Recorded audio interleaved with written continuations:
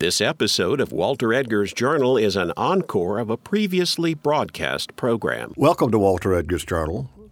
With me in the studio today is Brian Hicks, who's a columnist for the Post and Courier in Charleston. He's also an author of a number of books about South Carolina, and his most recent is entitled In Darkest South Carolina. The subtitle is J. Waties Waring and the Secret Plan That Sparked a Civil Rights Movement. Brian, welcome back to the Journal. Thanks for having me, Walter.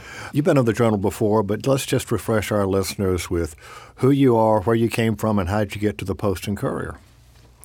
Well, I'm from East Tennessee, around Chattanooga, and was a political and state house reporter in Nashville and Chattanooga before I came to the Post and Courier 21 years ago. Wow, okay. You've done things other than just a columnist. You did basic reporting and... Yeah, I came down here in the 90s and took a job as a general assignment reporter, basically writing on news of the day, features of the day. And when I got hired, they asked me, what do you want to do? And I said, anything but politics. And they said, Brian, we promise you'll never have to cover politics. 1 month later, I was on Fritz Holling's re-election campaign bus. And since I do read the Post and Courier online, some of your columns today deal with politics or politicians. Yeah, I sort of have fallen into that. That's basically all I do now. Well, in South Carolina, how could you not talk about politics? It's they keep giving me material. When I started writing the column, people asked me, how are you going to come up with 3 subjects a week? And now it's, how do you narrow it down to 3 subjects a week? Well, I don't think folks realize how challenging it is to sit down and write a column because you're limited. How many words are normally in your column? 700 words. It's a lot easier to write 3,000 words on a topic than it is to write 700 words. Yes, it is. A lot of people don't realize that brevity is harder than being verbose. Well, why did you decide to write this book? Well, I heard the story of the judge probably, I don't know, more than 15 years ago, and originally thought that I wanted to write it and pitched it to a couple of publishers in New York in 2006. As those things go, as you well know, we get into discussions and one thing leads to another, and next thing you know, I'm writing another book. And I'd always sort of had the judge in the back of my mind. I found a portrait of him in the Post and Courier library. It was just it was in the file with the AP photos for when you needed a photo of him. And I took this studio portrait of the judge and put it in my office. And so for years I've had the judge sort of staring down on me and with this kind of stern look on his face. And so I never forgot him. And other books have intervened, but I've always meant to get back to the judge and finally did it and think the timing is right. And the folks at the Post and Courier have been very supportive of your extracurricular activities, your writing books. Yes, they have been. They've been very supportive of that. I think that it does us both well and keeps me out of the office and out of everybody's hair for a while. But they were particularly interested in this story and wanted to publish it. We'll get into that in a minute in some detail, but that is interesting given the relationship between Judge Waties Waring and what was then the 2 newspapers in Charleston, the Evening Post and the News and Courier. By the time the judge left South Carolina, they were anything but amicable. Of course, this was complicated by the fact that one of his relatives was the editor of the News and Courier. That's right, it's his nephew, Tom. Yeah. Who took a very different view of civil rights issues than the judge did. Okay. All right, let's kind of start at the beginning because I really like the way you set the stage. You don't just start when he became a judge. You go back and pick up the young man, the young Waties Waring, before he even finishes his college degree, and the Charleston of that era. That's, I think, important to realize that Waties Waring was a product of his times. And then he did what he did makes it even more remarkable. Yes, I thought that context, one, you don't see a lot of history of Charleston. It sort of goes Fort Sumter, Joe Riley, and there's this big gap in between where you don't hear a lot of it. I mean, you would know it, but the average person on the street wouldn't. And I thought that context was important, both because it's an amazing story and to show you what he came from and what he had to sort of overcome. Part of that is his family name in Charleston. That certainly in that era was very, very important. I don't think that's diminished too much, but it certainly was important. He was a Waring, but the Civil War had not been kind to his family. No, the Warings had been there since 1683, the year Charleston was incorporated, and they had always been maybe not the richest people in town, but always very prominent, and public servants and bankers and lawyers and what have you. And the war left the family pretty destitute, as it did many families. So as young Waring was growing up, his family was not in great shape. They got by. His father got a job with the South Carolina Railway and made a little bit of money, and they were up and down, but they certainly were not rich. He was the youngest child, right? He was the youngest of 4 children. Actually had it a little bit better than his brothers and sisters, who were all born pretty much during Reconstruction. And Waties came along in 1880, and by then the family could afford to send him to a private school, and he had a nanny. And, despite all the horrible things that were going on, disease was rampant, and, you got the earthquakes and the hurricanes. He had a pretty, stable childhood.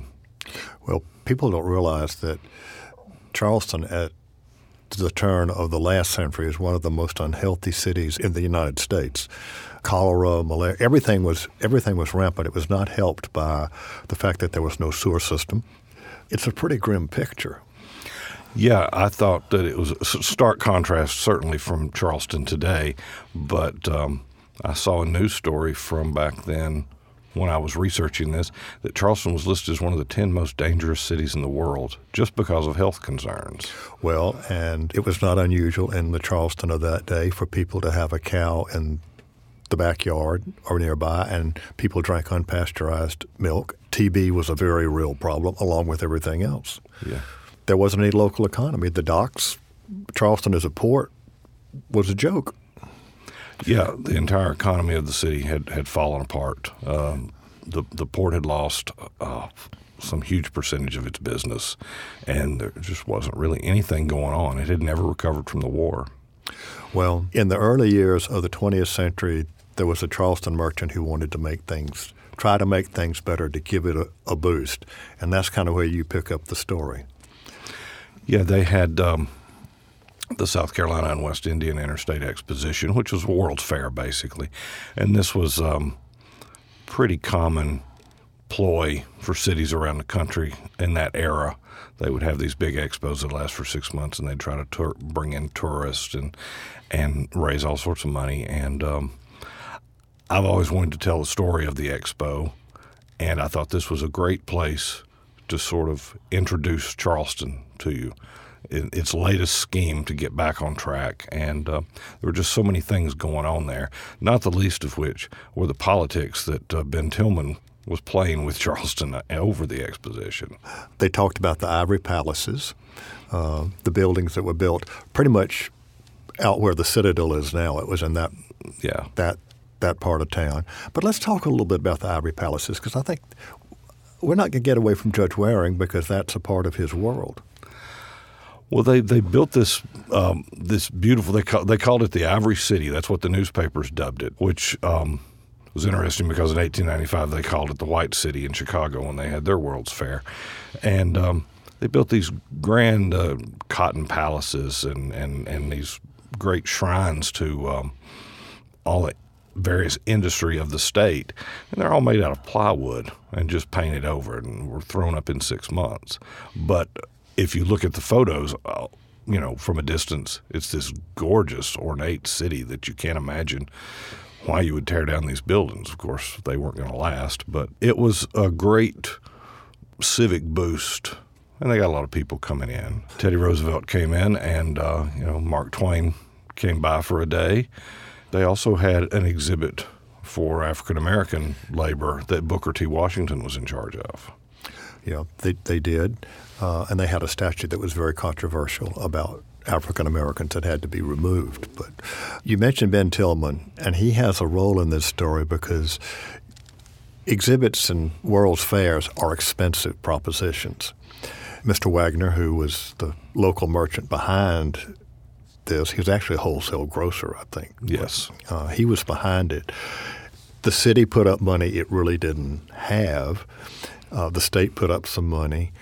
But they were expecting federal funding, and Ben Tillman didn't lift his finger.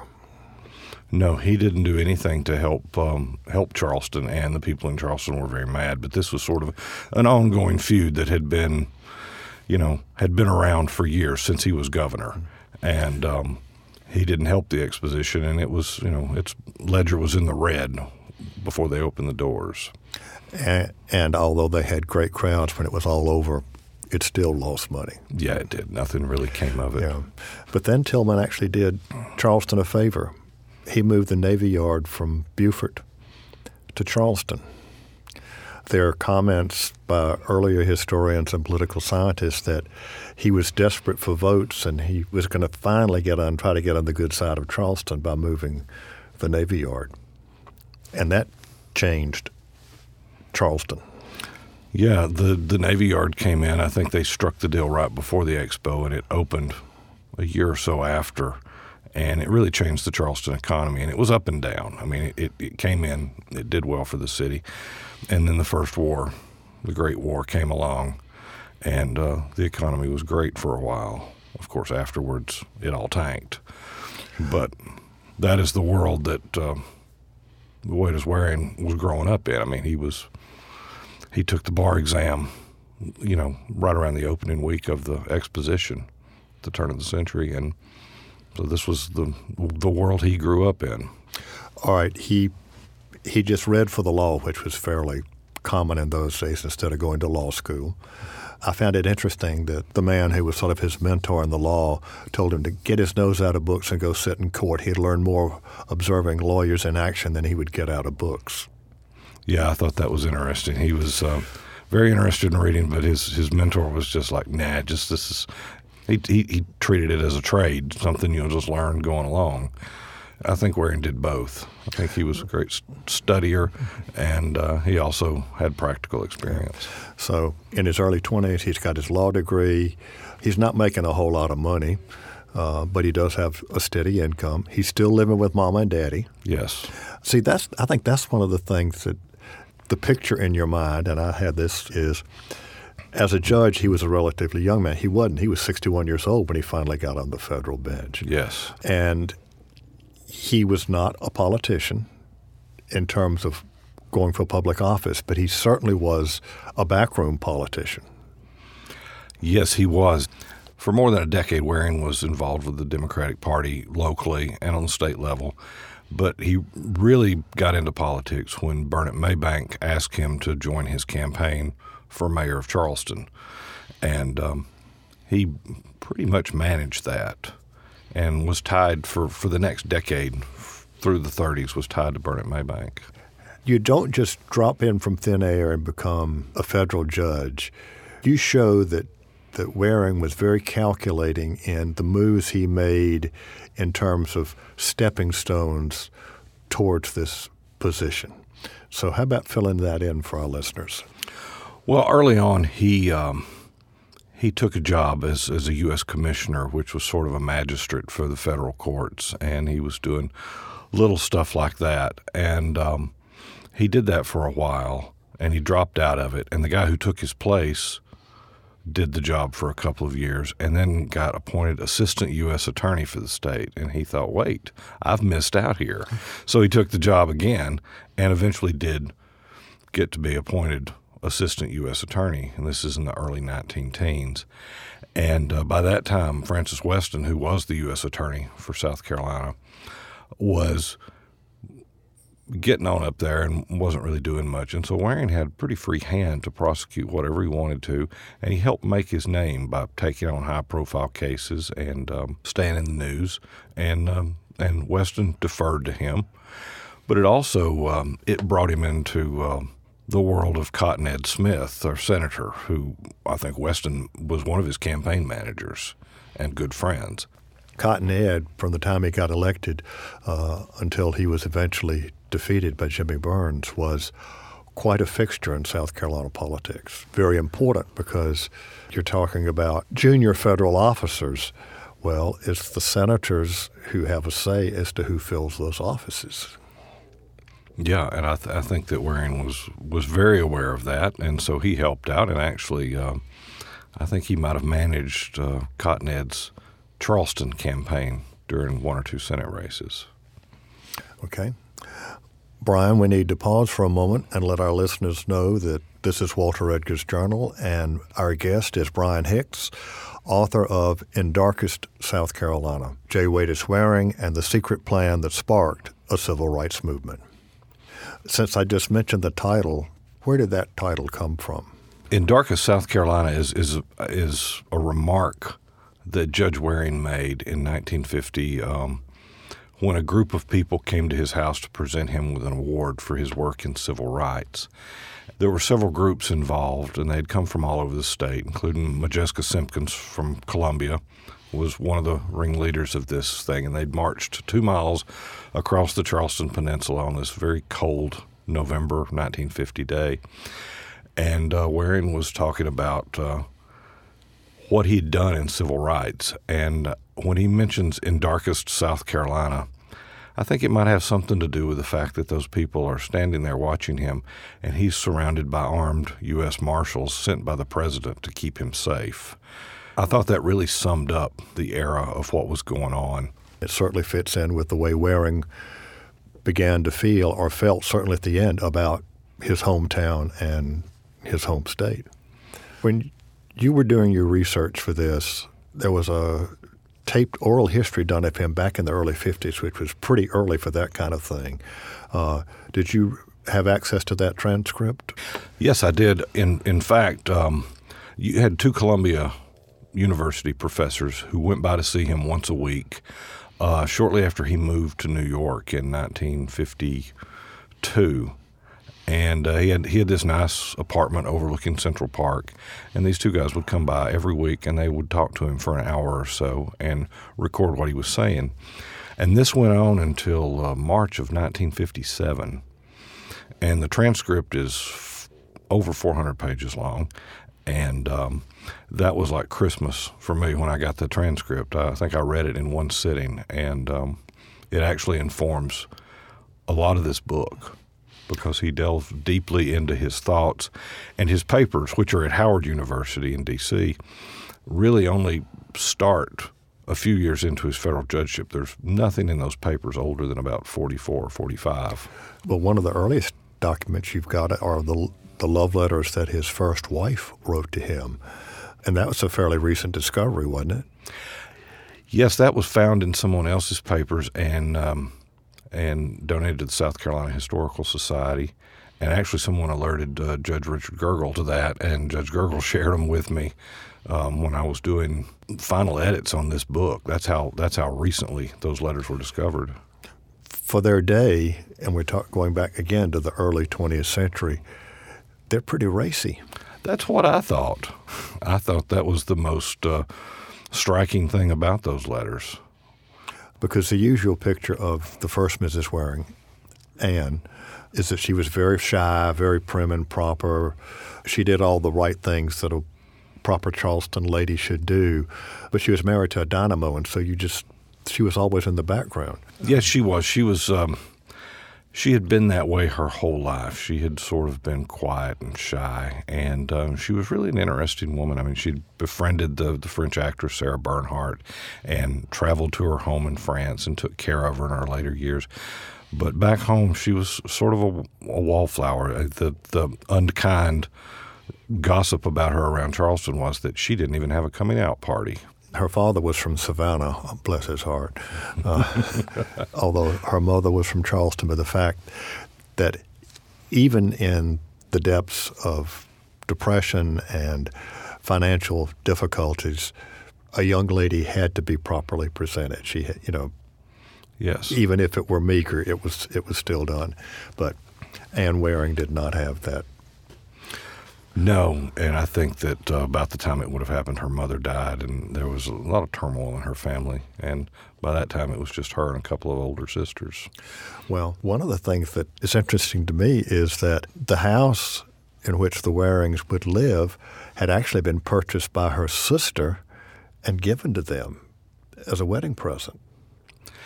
Yes, the house is almost a character in the book. I love the house. But, yeah, the sisters bought the house, and they fixed it up, and they gave it to her, and it was hers, which looks worse later on in the story when the judge ends up with the house in the divorce. Well, they're living there on Meeting Street, and then out of the blue, after more than 30 years of marriage, the judge one morning informs his wife he wants a divorce. Yeah, this is 3 years into, he'd been a judge for 3 years, and they had a grown daughter. They'd been married about 30 years, and he comes home and says, I don't love you anymore, I want a divorce. Well, divorce is not even legal in South Carolina at the time. And he tells her that he's having an affair and he's in love with another woman. And he says, but you're going to have to go live with my sister-in-law in Florida and establish residency so we can get this divorce. So it was just completely humiliating and not a very nice thing to do. Poor Annie got a really raw deal in this. Yeah, he got the house that her family had bought. Yeah, I point out in the book that the judge actually offered, he said, this is your house, you can have this. And she said, no, you take it because I'm never going to live in Charleston again. I couldn't bear to. She was going to move to New York City and live near their daughter. Of course, a couple of years later, she moves back to Charleston and lives within sight of the house. And it just makes the judge look even worse that he's got another woman living in Annie's house. Well, 1941, he's in his 60s. He gets named judge. But very quickly, over the next couple of years, during the war, there's some rather famous cases that certainly fit into your subtitle of the civil rights movement. And this is a different Waties Waring from the Waring who used everything in Charleston to get his position, his name, what have you, and then he kind of turns his back on it. Yeah, this is not anything that anyone sees coming. I mean, you think about Waring as an adult. I mean, he's a confidant of Cotton Ed Smith and Francis Weston. He's part of the Democratic Party power structure. His brother, at that point, is editor of the Charleston newspaper.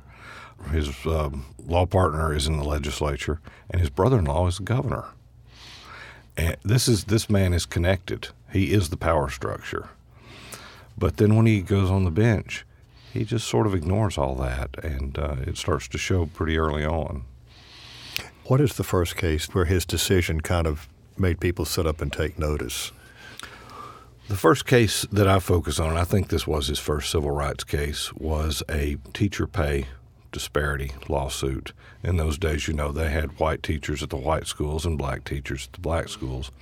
And the NAACP recruited a teacher at Burke High in Charleston to file a lawsuit that black teachers were being discriminated against. They were being paid about 60% what white teachers made, given equal experience, which I point out in the book is probably not coincidentally 3/5. And folks, if you don't remember your American history, when slavery was legal, when the Constitution was written, the southern states could count enslaved persons as 3/5 of a person for population in order to have larger congressional districts. Yes. I just thought that was an interesting coincidence. But so this case, Thurgood Marshall comes to represent this teacher in Waring's courtroom. And here's a guy who was appointed to the bench by Cotton Ed Smith and Burnett Baybank, so he didn't have much faith that he was going to get a fair hearing. And they walk into the courtroom and sit down, and the first thing Waring says is he looks at the attorney for the school district, and he said, when was the Alston case in Norfolk decided? And Thurgood Marshall stands up and says, Judge, I can tell you. And he goes, sit down, Mr. Marshall. And he turns back to the school district guy who flips through his papers furiously for a few minutes, and then comes up and says, 1937. He goes, when was the Maryland case decided? And again, Thurgood Marshall stands up and says, "Judge," and he goes, "Sit down, Mr. Marshall." Now, by this time, there's a lot of murmuring in the courtroom, and they're saying, "Good Lord, he won't even let her lawyer speak. This is going to be horrible." And finally, the school district attorney answers the judge's second question, and Waring completely turns his back on the school table and looks at Mr. Marshall and says, "I'm sorry if it appeared I was rude to you, but I knew that you knew the answers to those questions because those were your cases. Now the question I have for you is, do you want me to make them equalize pay right away, or do you want to give them a few months to raise the money?" And Thurgood Marshall later said it was the only case he ever tried with his mouth hanging open. But it would not be the first time that Thurgood Marshall was in Waties Waring's courtroom. No, they became very good friends, in fact. And some people would see Marshall in town and going into the judge's chambers and staying for, a couple hours at a time. And the judge, mentor might be a strong word, but he was certainly helping him along. And he liked Thurgood Marshall and was constantly giving him advice. And, of course, that leads to the crux of this book's plot, is that relationship with Marshall. Well, and the next case is African Americans, the Democratic Party, the right to vote at the primary. Yes, that was the real test. What few people knew Judge Waring from history had always assumed, his part in the school lawsuit had something to do with it. No, the reason that people in South Carolina turned on the judge was because he opened the Democratic primary to black voters. And at that point in the mid-'40s, the Supreme Court was striking down whites-only primaries in other states, and South Carolina was still clinging to the notion that they were a private club and could do what they wanted to. And he came in and said, "No, you can't. You have to let them vote because this is their constitutional rights. It's open to everyone." And at that point, I like to point out that for people who think our politics in South Carolina are a bit one-sided today, I use the example of Burnett Maybank's 1938 gubernatorial race. In the general election, Maybank got like 49,000 votes. His Republican opponent got 283. And that is a one-party state. So by not allowing people to vote in the Democratic primary, they were basically denied their voice. And Waring told all of his friends in the Democratic Party that they could no longer do that and threatened to jail precinct chairmen or anyone who tried to disenfranchise voters. Yeah, and because we're leading up to the 1948 election. Yes. And before Olin D. Johnson went to the Senate as governor, he had called the legislature in session to basically repeal all of the state's laws that governed elections. So the Democratic Party said, well, the state doesn't run elections. It's a private club. This is after the Texas case where the U.S. Supreme Court had overturned that. And it's interesting looking at the machinations and the wording that was going on to try to prove that, hey, we are a private club. The figures, the state's attorneys, we're not talking about the attorney general, we're talking about private lawyers. Dean Figg from the university, who was a Charlestonian, Robert Figg. It took a while, but as you pointed, Waring threatened to put people he knew in jail if they did not open their voting rolls. Yeah, they resisted. His first ruling was in 1947, and he had decided he'd been inspired by a speech that President Truman gave to the NAACP around the time he was deciding the case. And he knew he was going to make people mad no matter what he did. And he didn't know whether to be diplomatic or go for the throat. He chose the latter. And this line he put into his ruling opening the primary was that it's time for South Carolina to rejoin the Union. And that barb would haunt him for years because it just set off the entire power structure, including my newspaper. Well, your newspaper, it was then the News and Courier, had not merged. Well, actually, the Evening Post, both Charleston newspapers were very vocal. I mean, they denounced him. He was a traitor to his class, a traitor to white people. He had turned his back on everything he was supposed to represent. And of course, what the Democratic Party tried to do after he had his ruling is said, we're going to have a loyalty oath. Yes, this was a brainstorm they had at one of their state conventions that you could sign up and you could vote, but you had to sign a loyalty oath that you would, among other things, support the party's nominee in the November election. But it also slipped in some language that you would support segregation. And, of course, that was a no-go. It also had some religious language that really derailed it all. In fact, somebody with one of the churches said this is going to cost you 5,000 votes in Charleston County alone. Yes. Roman Catholics and Jewish Democrats in Charleston were particularly upset about that. This is the beginning of Waring. You talk about his going for the jugular. This seems to be the way he's going to operate from here on out. He not only doesn't mince words, he tosses bombs. Yeah, he fights fire with fire, and as they resist the rule of law as he hands it down, he gets more hardened and goes more the other way. Sounds sort of like politics today. The resistance he got to his ruling in Elmore, which opened the Democratic primary, led him to get more strident in his remarks, and he fought back with these guys. And his wife enters the fray now, his new wife. Yes, his new wife, Elizabeth, who he married a week or so after he divorced Annie. She came along with him she went and sat in his courtroom, and she began to get as politically active as he was.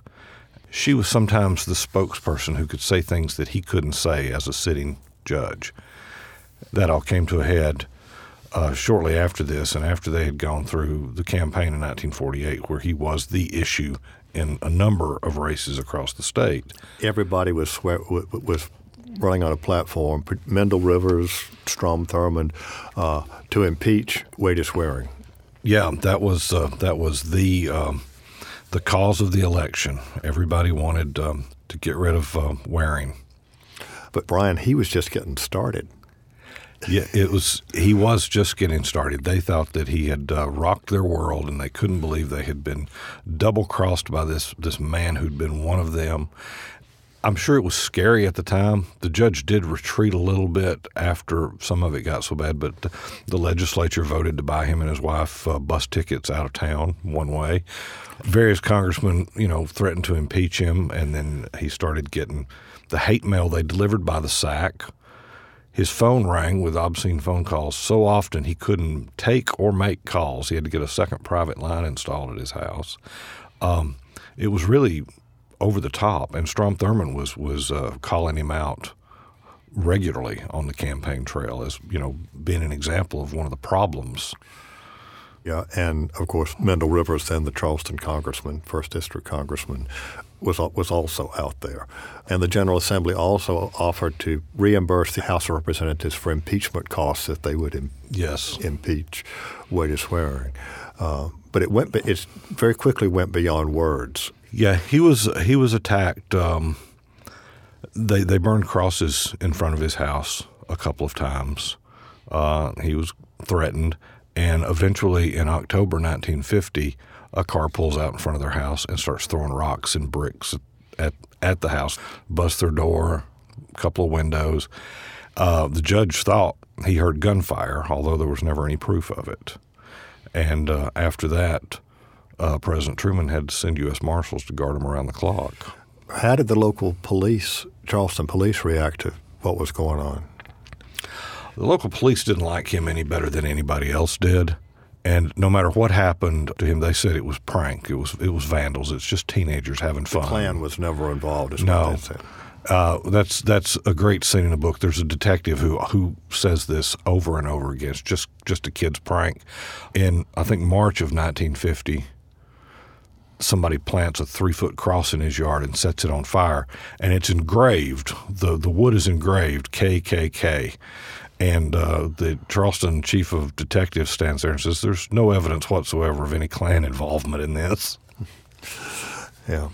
Well, he and his wife were protected, but that caused even more consternation.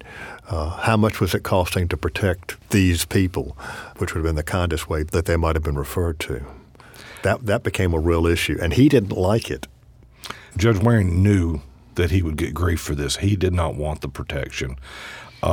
And, of course, he was right. It became a huge thing. Mendel Rivers came out and said, it's cost us $1,200 to protect him for a month. He's the biggest extravagance on the federal payroll.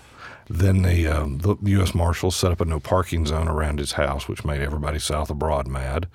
The judge by this time is his only social circle right now are African Americans in Charleston. And he spotted one night going to play cards at Ruby Cornwell's house. Her and her husband lived up off King Street.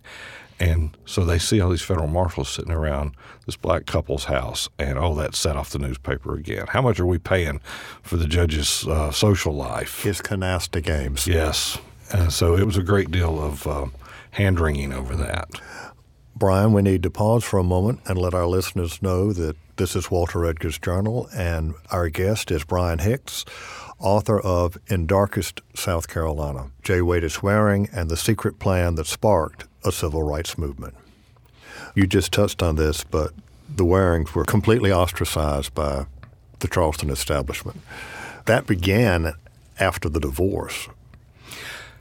Yeah, Waring was a persona non grata for getting a divorce. A lot of the oldest clubs in the city that he belonged to wanted nothing to do with him. They all took Annie's side in the divorce. Many of them wouldn't allow members who had divorces.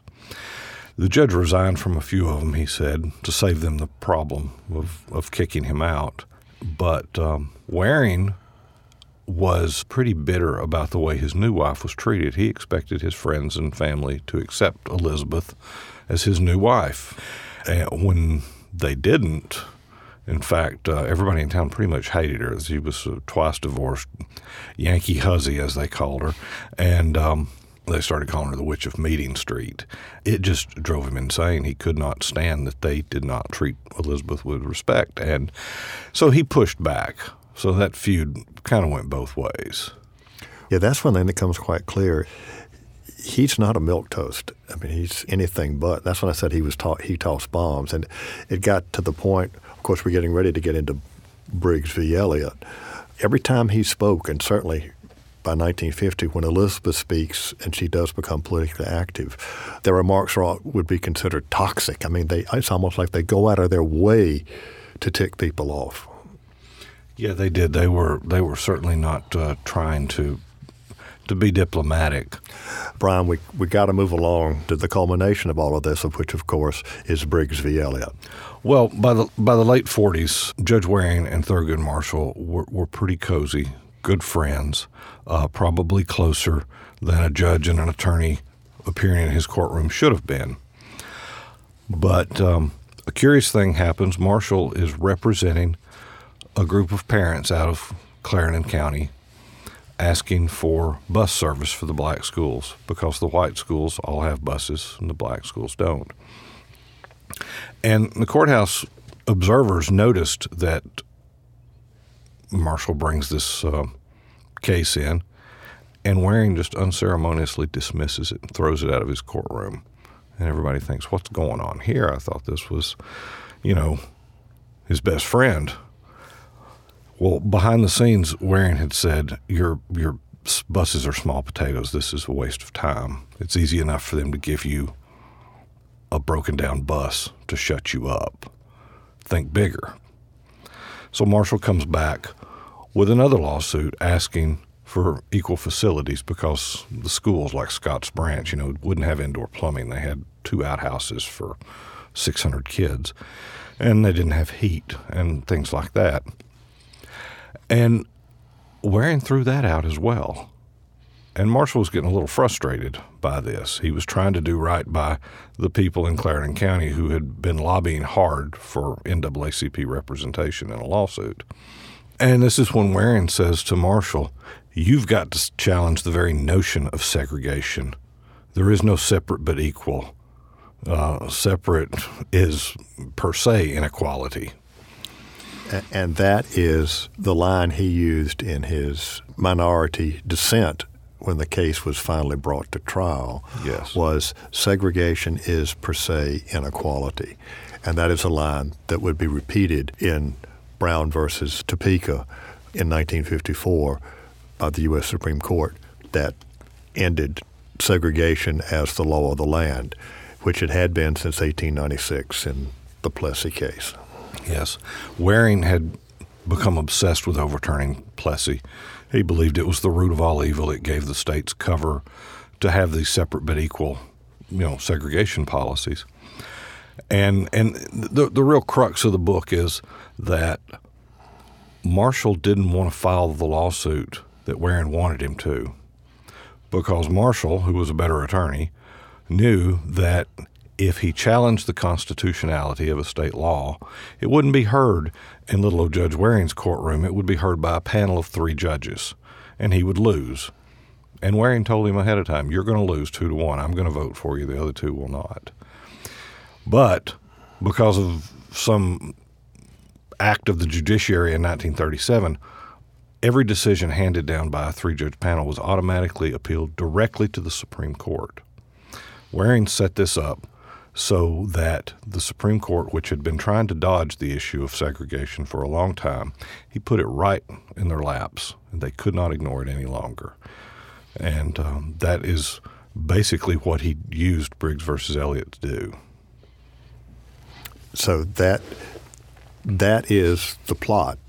The plot begins earlier. The plotting begins actually in the early 1940s with Elmore v. Rice. That's the Democratic Party lawsuit, yes. Yeah.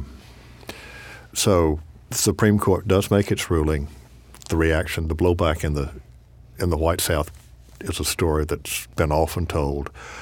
Waring is getting ready to become a man, not without a country, but certainly without a hometown. He decides to retire from the bench because he's in his 70s now. Mm-hmm. And he and Elizabeth, from the comments that he made later, really did fear for their lives in Charleston. Do you think that's an exaggeration?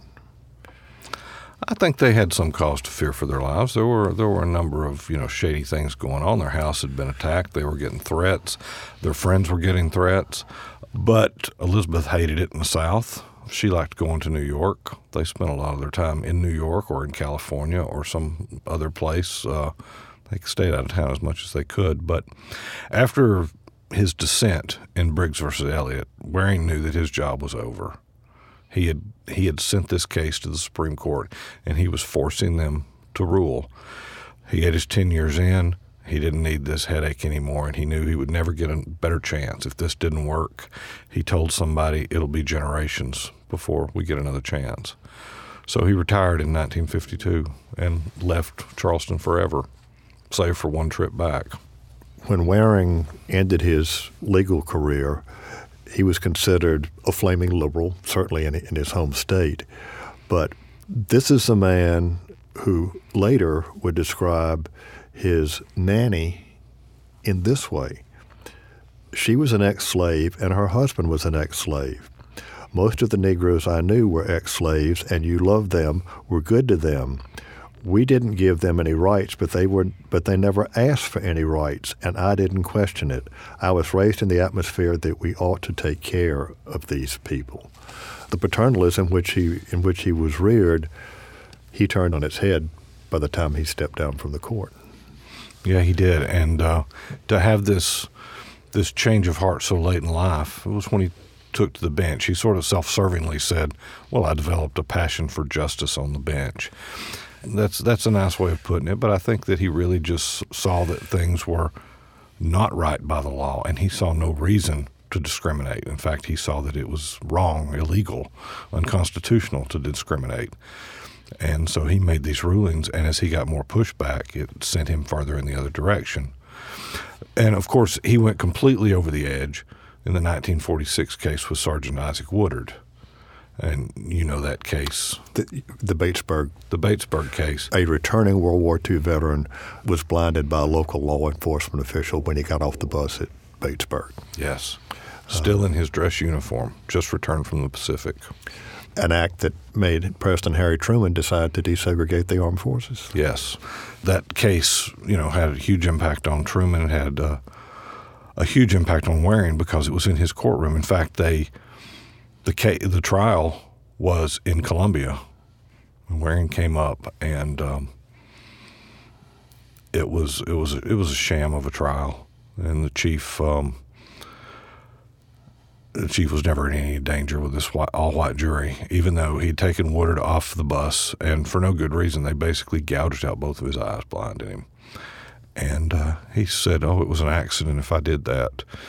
The judge is watching this, and Elizabeth is sitting right there in the audience listening to it and just horrified, as is the judge. And so when it's over, he walks back into the chambers and says, I'm going for a walk. I'm going to walk around downtown Columbia for a little while. And the bailiff says, Judge, it's not going to take them a minute to come back with a verdict. And he said, they're not going to do that and disrespect that man like that. They don't get to make their verdict until I say so, and I'm going to be gone for 20 minutes. And sure enough, they came back and they found the police chief not guilty, and that set Waring and his wife, on the path of activism. He went from just having a preference to actively fighting for civil rights. All right. He left Charleston in the early 1950s, disowned by his hometown. But in the 21st century, the federal courthouse is named for him, and there's a statue of him. Now, that's kind of a complete turnaround, and just briefly want to fill our listeners in on that. Yeah, that is a great story because when Judge Waring died, they buried him at Magnolia Cemetery. He'd bought his plot a year before all this began, so he was sort of locked in. And almost no white people came to his funeral, just his daughter, a couple of friends. But black residents of the city escorted him to the grave. And he was largely forgotten after that, never spoken of in Charleston. There's a great myth, one of the great revisionist history myths of Charleston is that, no, the city and the state, they weren't mad at the judge because of his civil rights decisions. They were upset because he divorced Annie and treated her so badly, and this was this horrible thing, and that's why the city hated him. And it's true that his friends and family were very disappointed in him and taken aback, and he made things worse. But as I point out in the book, they weren't burning crosses in his yard because he got a divorce. So anyway, he's forgotten. And in 2011, Gene Toll, Chief Justice, State Supreme Court at that time, and U.S. District Judge Richard Gergel, as fine a Waring a scholar as you can find, they held a colloquium on Judge Waring for all these attorneys for continuing education. And they brought out this huge book they put together with all of his court decisions in it related to civil rights. And the attorneys in Charleston and across the state are just blown away. They had no idea that Brown versus Board started in the Charleston courthouse. And so they raised money, a couple $100,000, and had a statue of Waring put up in the garden behind the courthouse. And it's called the Fritz Hollings Courthouse at this time. It's right? The Hollings Judicial Center. Now, when they put up the statue, I wrote a story for the Post and Courier, a little bit, this book in an abridged form is in a newspaper story about what happened. And then I got pulled into the story. After I ran the story, I got a call from Senator Hollins. He had known that I wanted to write this book for years, and Senator Hollins knew Judge Waring and thought very highly of him. And so when they put the statue up, he called and said, "You got to write that book now." And I said, "Well, I'm going to." And he said, "Look, I want to change the name of the courthouse." And he had been floating this idea for some time, I don't know how long, a year or two at least. And the judges wouldn't hear anything of it because although the federal judges, 201 in Charleston, they all worship Judge Waring. He is their hero. They also love Senator Hollins, and they thought that taking his name off the courthouse would disrespect him or make him look bad. And so they had quietly ignored his request to look into changing the name of the courthouse. So the senator calls me and says, if you write about it, they can't ignore it anymore. He asked me to write a column about it. He said, And I'll never forget this. This was the greatest quote because Fritz says to me, "I'll call Lindsay and you call Lindsay." And I said, "Well, Senator, if you call Lindsay, why do I need to call him?" But it got around to the delegation, and Congressman Clyburn and I guess Senator Graham, to an extent, got the name of the courthouse changed after writing one column about it. And the congressman told me this is the only time in American history he's ever found where someone requested their name be taken off a federal building in favor of somebody else's name. And I thought it was this great gesture to history. As Senator Holland said to me, he said, "I just got the money for the building. He made history in it." Okay. And Brian, we have really run out of time, and I regret that. Brian Hicks, author of In Darkest South Carolina, J. Waties Swearing, and the Secret Plan That Sparked a Civil Rights Movement. Thanks so much for being with us today on The Journal. This is Walter Edgar, and I hope you enjoyed today's Journal. Brian Hicks' latest book, In Darkest South Carolina, certainly sheds light on a 25-year period of South Carolina history that many people are not familiar with. One of the interesting facets to me is that in the 1940s and 1950s, Judge Waring was making waves locally by supporting the rights of African Americans in South Carolina. In 1950, Judge J. Waties Waring was a pariah in his hometown. Today, the federal courthouse is named after him, and there's a statue in the garden behind it. What a sea change. This is Walter Edgar. Join me next week for more of The Journal. Walter Edgar's Journal is a production of South Carolina Public Radio. The producer and engineer is Alfred Turner. Production of this program is made possible in part by listener contributions to the ETB Endowment of South Carolina. The views and opinions expressed on Walter Edgar's Journal are not necessarily those of South Carolina Public Radio.